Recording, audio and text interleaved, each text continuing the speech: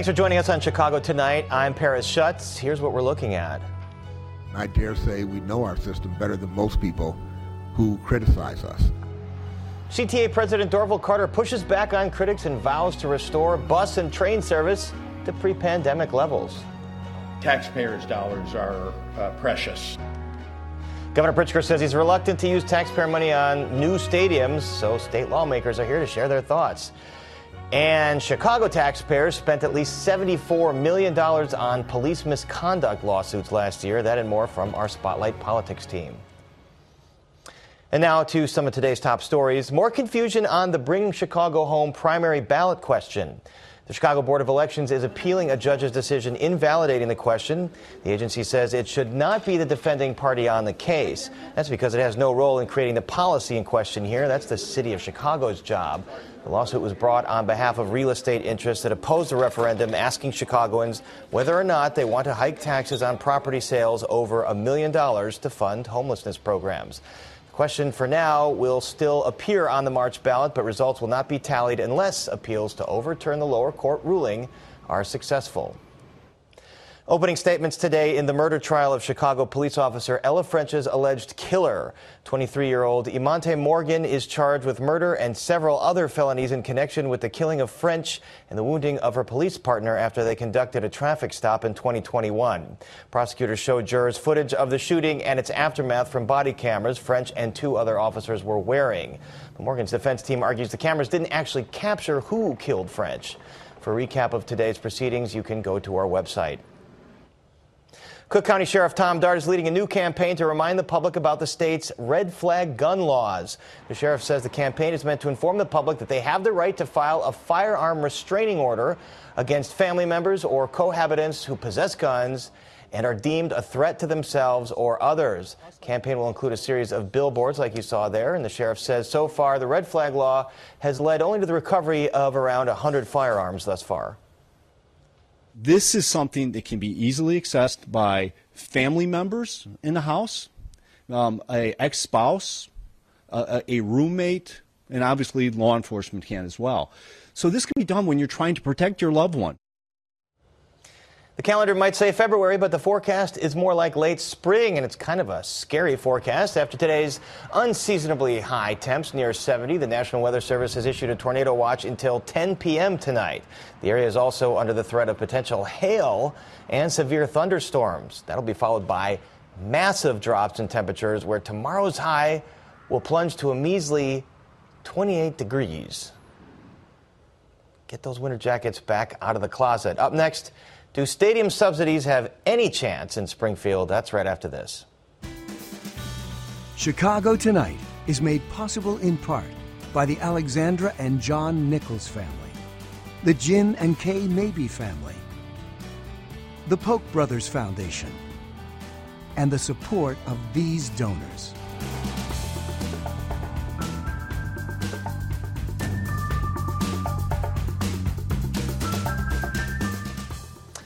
We know by now the White Sox are reportedly asking the state for upwards of $1 billion in public financing for their gleaming new plans in the South Loop. But Reinsdorf's request seems to have opened Pandora's box. The Chicago Red Stars women's soccer team now want in on the public subsidy game, and Crane Chicago Business reports the Cubs want $30 million in taxpayer dollars to boost security around Wrigley Field. Let's not forget the Bears and their plans for a new stadium either in Arlington Heights or possibly in Chicago. Governor J.B. Pritzker seemed to call a timeout on the public subsidy palooza. The taxpayers' dollars are precious, and the idea of taking taxpayer dollars and subsidizing the building of a stadium as opposed to, for example, subsidizing the building of a birthing center, just to give the example, does not seem like the stadium ought to have higher priority. So this was the governor yesterday, and we've got our own team of state lawmakers here to give us their thoughts on public subsidies for stadiums. Democratic State Representative Cam Buckner, whose district covers several near North Side and South Side neighborhoods in Chicago, including Soldier Field, I believe, correct? Okay.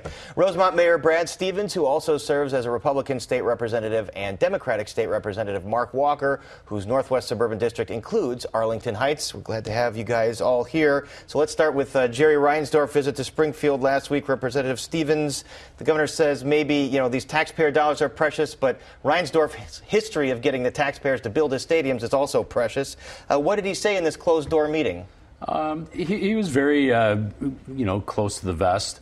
Talked about what the plan was for the development, the entire development, and really wasn't specific about how much and of which of that bucket, the TIF dollars, the potential for the overlay, and again the 2% hotel tax that's already in place. So that overlay you're talking about is he wants a sales tax overlay district where the money would be diverted to the stadium instead of to the taxing bodies. It was my understanding that it's a backstop if there was a shortfall in achieving the debt service. What did you think of the financial part of this? Is the state going to go for it? I think that it's way too early to talk about. There wasn't enough information that was provided to us.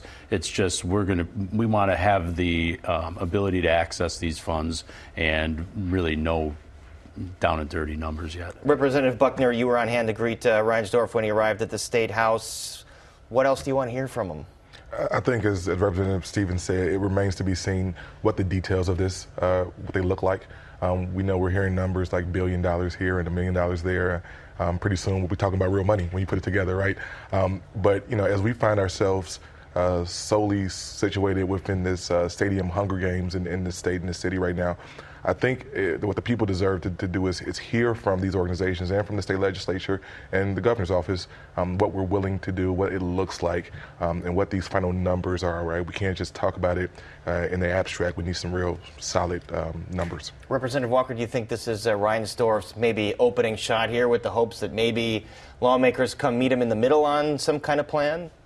I don't think there's enough detail to know what his position is right now.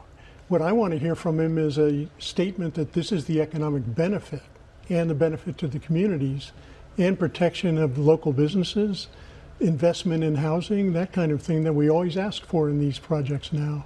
I'm looking for that kind of payback to the public before we consider giving them anything. And Representative Stevens, Related Midwest, did throw out some numbers, projections of it's going to boost the economy by this much. But then you have people like Alan Sanderson at the U of C who says usually you should take that with a grain of salt, those projections. Did they say anything about the economic benefit? No, they really talked about it's an overall $9 billion project. And, I'm a self-proclaimed development geek. I like to see this stuff and see it to fruition and see if it really pays off.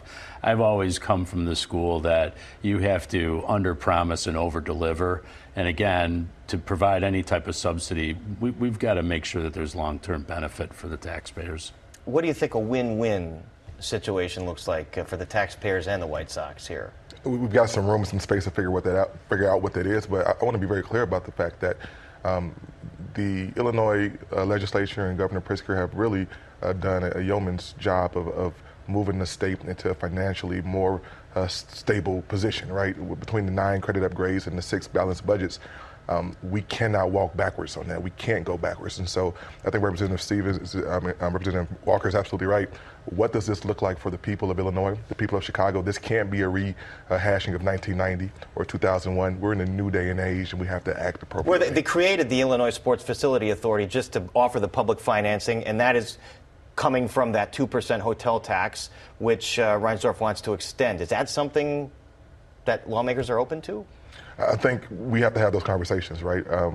Once again, we're talking about these dollars in the abstract, but I think most folks have been very clear about the fact that if there's going to be public money spent at any juncture, that it has to make sense for the totality of the circumstances for the people of the state of Illinois. We cannot leave taxpayers on the hook. All right, Representative Walker, the Bears bought that big property of land. Right. We're moving on to the Bears here in Arlington Heights. They're disappointed that it's not valued or assessed lower so they can cut their property tax bill.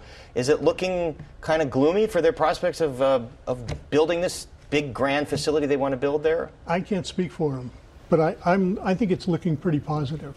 They made an investment. The property is big enough. It's big enough for the whole loop to fit into. It can have commercial and residential and sports development, and we're close to an agreement. Now, I believe Kevin Warren when he says he's fallen in love with Chicago. I understand that. I do fall in love with Chicago. And I believe him when he says he's looking at all his options. So I don't believe this is some kind of negotiation tactic. I think he's weighing the pros and cons.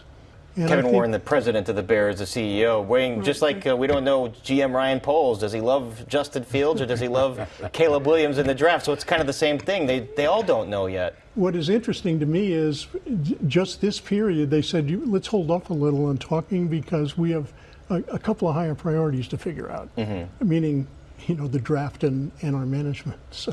But, Representative Buckner, you wrote a column saying you really want the Bears to stay in Chicago, to go in the south lot, south of Soldier Field. They are reportedly considering that. You mentioned a possible public-private partnership might be an option, but would that involve public financing? I think it's possible, right? I mean, you have to look at what's left in the ISFA kind of bonding space. I've always said that I thought it would be interesting to talk about whether McPier or MPEA could have something to do with a landlord situation. So this is the quasi-public-private agency that owns Navy Pier and McCormick Place. Yeah, that's right. That's right. And so there's some options there. But as was previously stated, I think that the Bears are kind of weighing to see where things are. But I've been very clear about this. I want the Bears in Chicago. I think one thing that's super cool about our city is that all of our sports teams play within the city limits. And I've said this before, Paris, I'll say it again, that if the Bears have decided they want to remain married to the city of Chicago, they got to stop dating other cities. Other cities like Arlington Heights, attractive other cities. I love it, but yes. All right, well, so we got Arlington Heights versus Chicago here. Brad Stevens, you're kind of like geographically right in the middle. Where do you fall down on the Bears? Well, I think that what's got to happen is they've got to make their pitch. We haven't really seen anything that's really rock solid yet. I'm one way I like to see it out in Arlington Heights because I think it's a great parcel. It's got better accessibility by roadways. But then again, I believe what Representative Buckner said. They're Chicago's team. They need to be in Chicago. So it's a toss-up. And one thing I want to just mention is that the White Sox are not looking to extend the hotel tax. The hotel tax, from what I understand, is there in perpetuity. That money is going to continue to go to the Sports Facilities Authority. So it's a matter of extending the bonding authority, for the Sports Facility Authority. Although the hotel tax, if it falls short like it did in COVID, then other taxing agencies like the city of Chicago have to sort of pick up the slack, which they've had to do in certain years. What about the Red Stars? Now they want in on the game for a new stadium. I'm a Red Stars season ticket holder. Wow. I love women's soccer. I think they play soccer in certain ways better than the men do. We'll see. Right now they're getting about 4,000 average attendance. I'm not so sure what they believe their future needs are going to be. I don't see it in a 60,000 seat stadium for sure. Where do you think they might fit? I'm going to let Mrs. Ricketts tell me where they want to go. All right, so predictions here. Is some kind of White Sox package going to happen by the end of this spring session? I don't see that happening. That's a short period of time, and there's a lot of unanswered questions. And let's not forget, this is an election year. Representative Buckner? We'll see. I'll never say never. I know Springfield can operate very quickly when it needs to. But we'll see what the appetite is for it in this current space. And you got that little thing called the budget that you have to deal with, too. I do think the Bears are close, and they require much less state money in their proposition, much more local money. It's interesting. Maybe they let Reinsdorf go first with his big billion-dollar ask. All right, that's all the time we have. Up next, the CTA president faces some critics at City Hall, so please stay with us.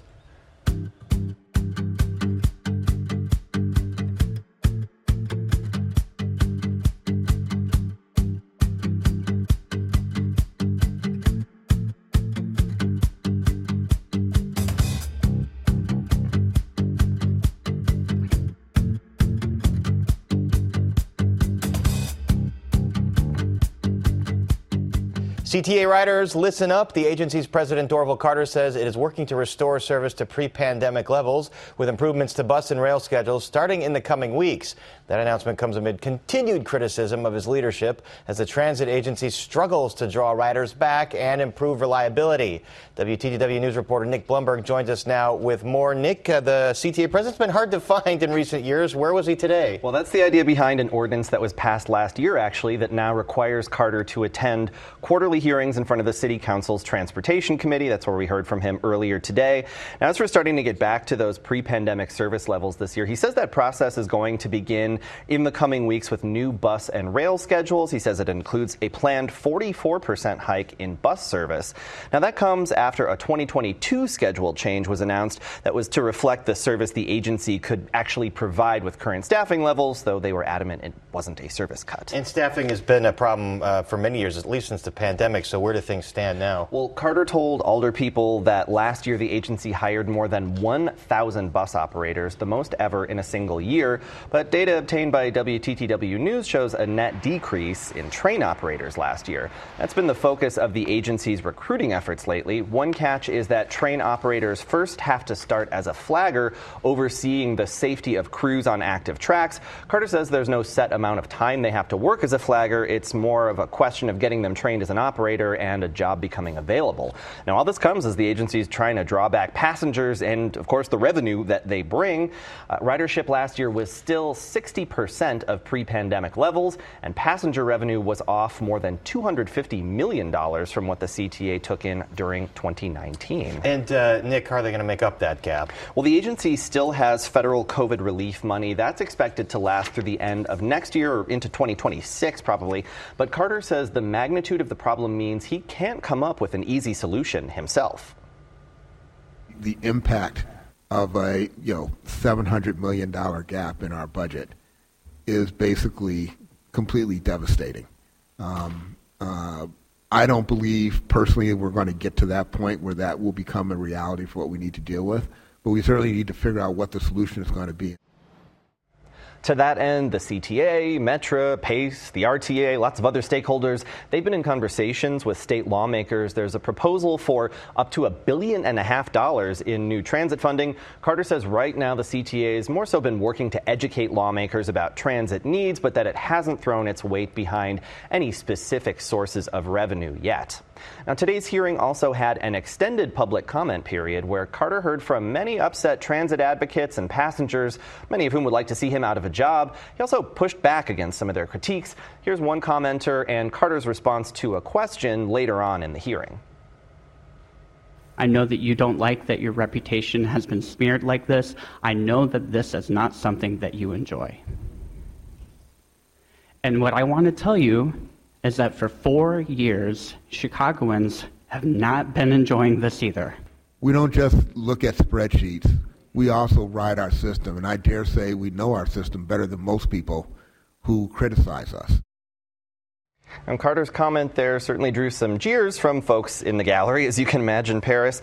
The next hearing will come in spring or early summer, but no later than June 30th. Nick, I would imagine that those that ride the system regularly know the system pretty well, too. One would presume, but certainly some expertise at the CTA as well. Sure. Okay. Nick Blumberg, thanks very much. And you can read Nick's full story on our website. It's all at WTTW.com/news.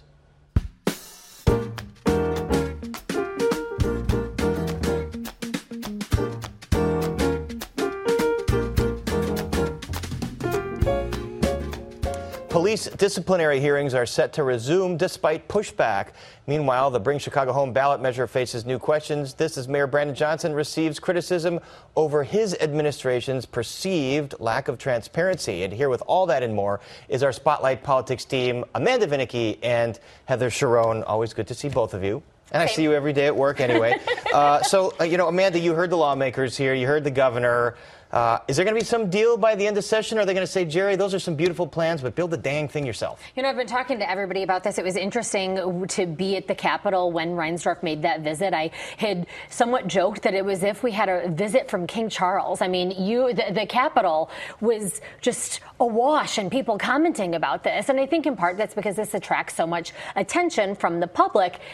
That's in part why I predict there won't be much, because people just don't want their taxpayer dollars to go to any sort of subsidy to essentially billionaires. I mean, there's just frustration about that.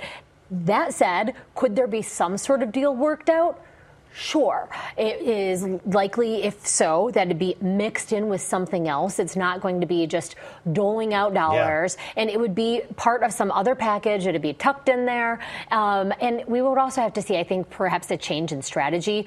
It was, I thought, sort of foolhardy for Reinsdorf to come down, make this request the day before a budget that lays out how little money the state has. And the Bears also, with their initial ask, clearly flawed. Well, but if the Bears then come out and ask for far less public money after Reinsdorf went and did this, maybe the Bears are maybe this is all kind of there's a lot three-dimensional of theory. chess Some here. folks think that is this Reinsdorf just asking for the money so that he can say, "Hey, I tried," and then off to Nashville. I mean, the theories abound. Remember St. Petersburg from 30 years ago. Okay, Heather, so you did an analysis that found the city spent $74 million in taxpayer funds to pay for police misconduct settlements last year. So, we have these numbers every year. How does this compare to other years? So this is on par with recent years on average, but it is significantly less than the last 2 years. And I think I know why. What was 2023? An election year. So that meant that perhaps former Mayor Lightfoot was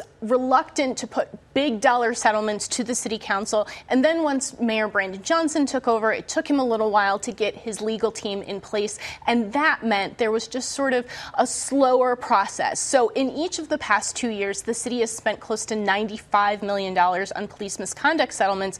And as I keep writing, there's really no ability for the city to track the officers involved in these lawsuits, ensure that they either face discipline or retraining or somehow held accountable for this misconduct, which is costing the city so much money. So we've all been talking about Bring Chicago Home. That would raise about $100 million annually, which is essentially what the city pays for police misconduct. And it's very frustrating for many Chicagoans to see this money come right off the top of the city budget. Significantly more now than $500 million over the last so many years. All right, speaking of discipline, so a Cook County judge says the police disciplinary proceedings can go before the police board again. They can resume before the police board amid all this legal question about whether this could be handled through closed-door arbitration. Take us behind this decision. Well, essentially, the judge in the case said, look, I'm prepared to issue a ruling on the merits of this case on March 20th, which is just a couple weeks away. So he allowed the police board essentially to resume operations, which could mean sort of releasing decisions that have already been reached and sort of scheduling procedural things. Now, there are no full formal police hearings scheduled before that date, so we're still in sort of a wait-and-see mode. That will be a crucial day for the city to learn whether their challenge of this sort of order that could upend the police disciplinary system will be allowed to go forward. All right. At this point, real estate groups have successfully sued the Board of Elections, which is a strange party to sue, and not the city of Chicago, but the Board of Elections to remove the measure known as Bring Chicago Home from the primary ballot. As Heather just mentioned, it raises that money, a higher percentage of real estate transfer tax from $1 million and $1.5 million homes. So, and businesses. And businesses. And the judge strikes it down. It's not legal. Did the mayor perhaps not have all his ducks in a row here in putting this ballot on the question with this decision now that, it's not legal? I mean, you would think that the ducks would be very much in a row because this isn't a new idea. This isn't some quick, hurry, get it on the ballot. This was a campaign promise. This was something that has been talked about for literally years. I don't know if this is the result of some really smart and good lawyering from the other side, which could very well be part of it, or if, as Heather attested, even though this has been around for a long time, a legal team that is fresher. It is interesting, as you noted, that the city not being allowed to intervene because essentially you have the Board of Elections fighting a fight that they don't want to be in. They just print the ballots and they run the elections. Yes, exactly. So it's the city that came up with the policy, as we mentioned before. But Heather, I mean, this notion that it's log rolling and because they decided to lower, the tax on properties under $1 million, Again, should the mayor have, did they miss something here? Well, so there has never been a binding citywide referendum in modern Chicago history. So everybody's flying blind here. The last time anything like this happened, it was 1885, and it created the Chicago Board of Election Commissioners. So we are in uncharted territory. So I think there are a couple of things at work here. So yes, you can only ask one question at a time. That's established sort of state sort of ballot question law. But does that apply to the city? And is this really three separate questions, or is it one question that says, can we make these changes to the real estate transfer tax? And that ultimately is what an appeals court is going to be asked to decide now today by the Board of Election Commissioners, which is hoping the appellate court will say, yeah, you're right, you shouldn't have been in this at all, and they will allow the city to sort of argue that this ballot measure is proper in the first place. Regardless, it is going to be, early voting has already begun. Yeah, whatever result you ballot. get, it's all right, not going to be a true Amanda result. Vinicky, Heather Sharon, we'll see what happens in this ever-confusing saga. Thank you both. And that is our show for this Tuesday night. Don't forget to stay connected with us by signing up for our daily briefing. And you can get Chicago Tonight streamed on Facebook, YouTube, and our website, WTTW.com/news. You can also get the show via podcast in the PBS video app. And join us tomorrow night at 5:30 and 10 for Chicago Tonight Black Voices. And on that show, a new documentary explores racial disparities in childbirth.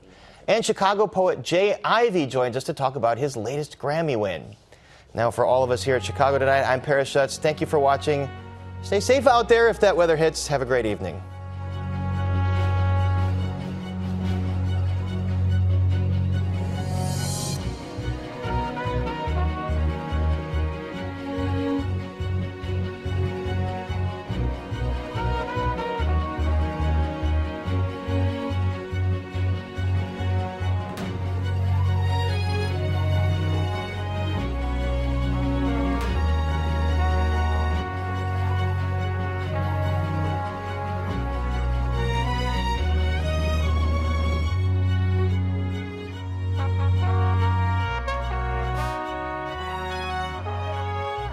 Closed captioning is made possible by Robert A. Clifford and Clifford Law Offices, a Chicago personal injury and wrongful death firm that supports free educational initiatives in the legal profession.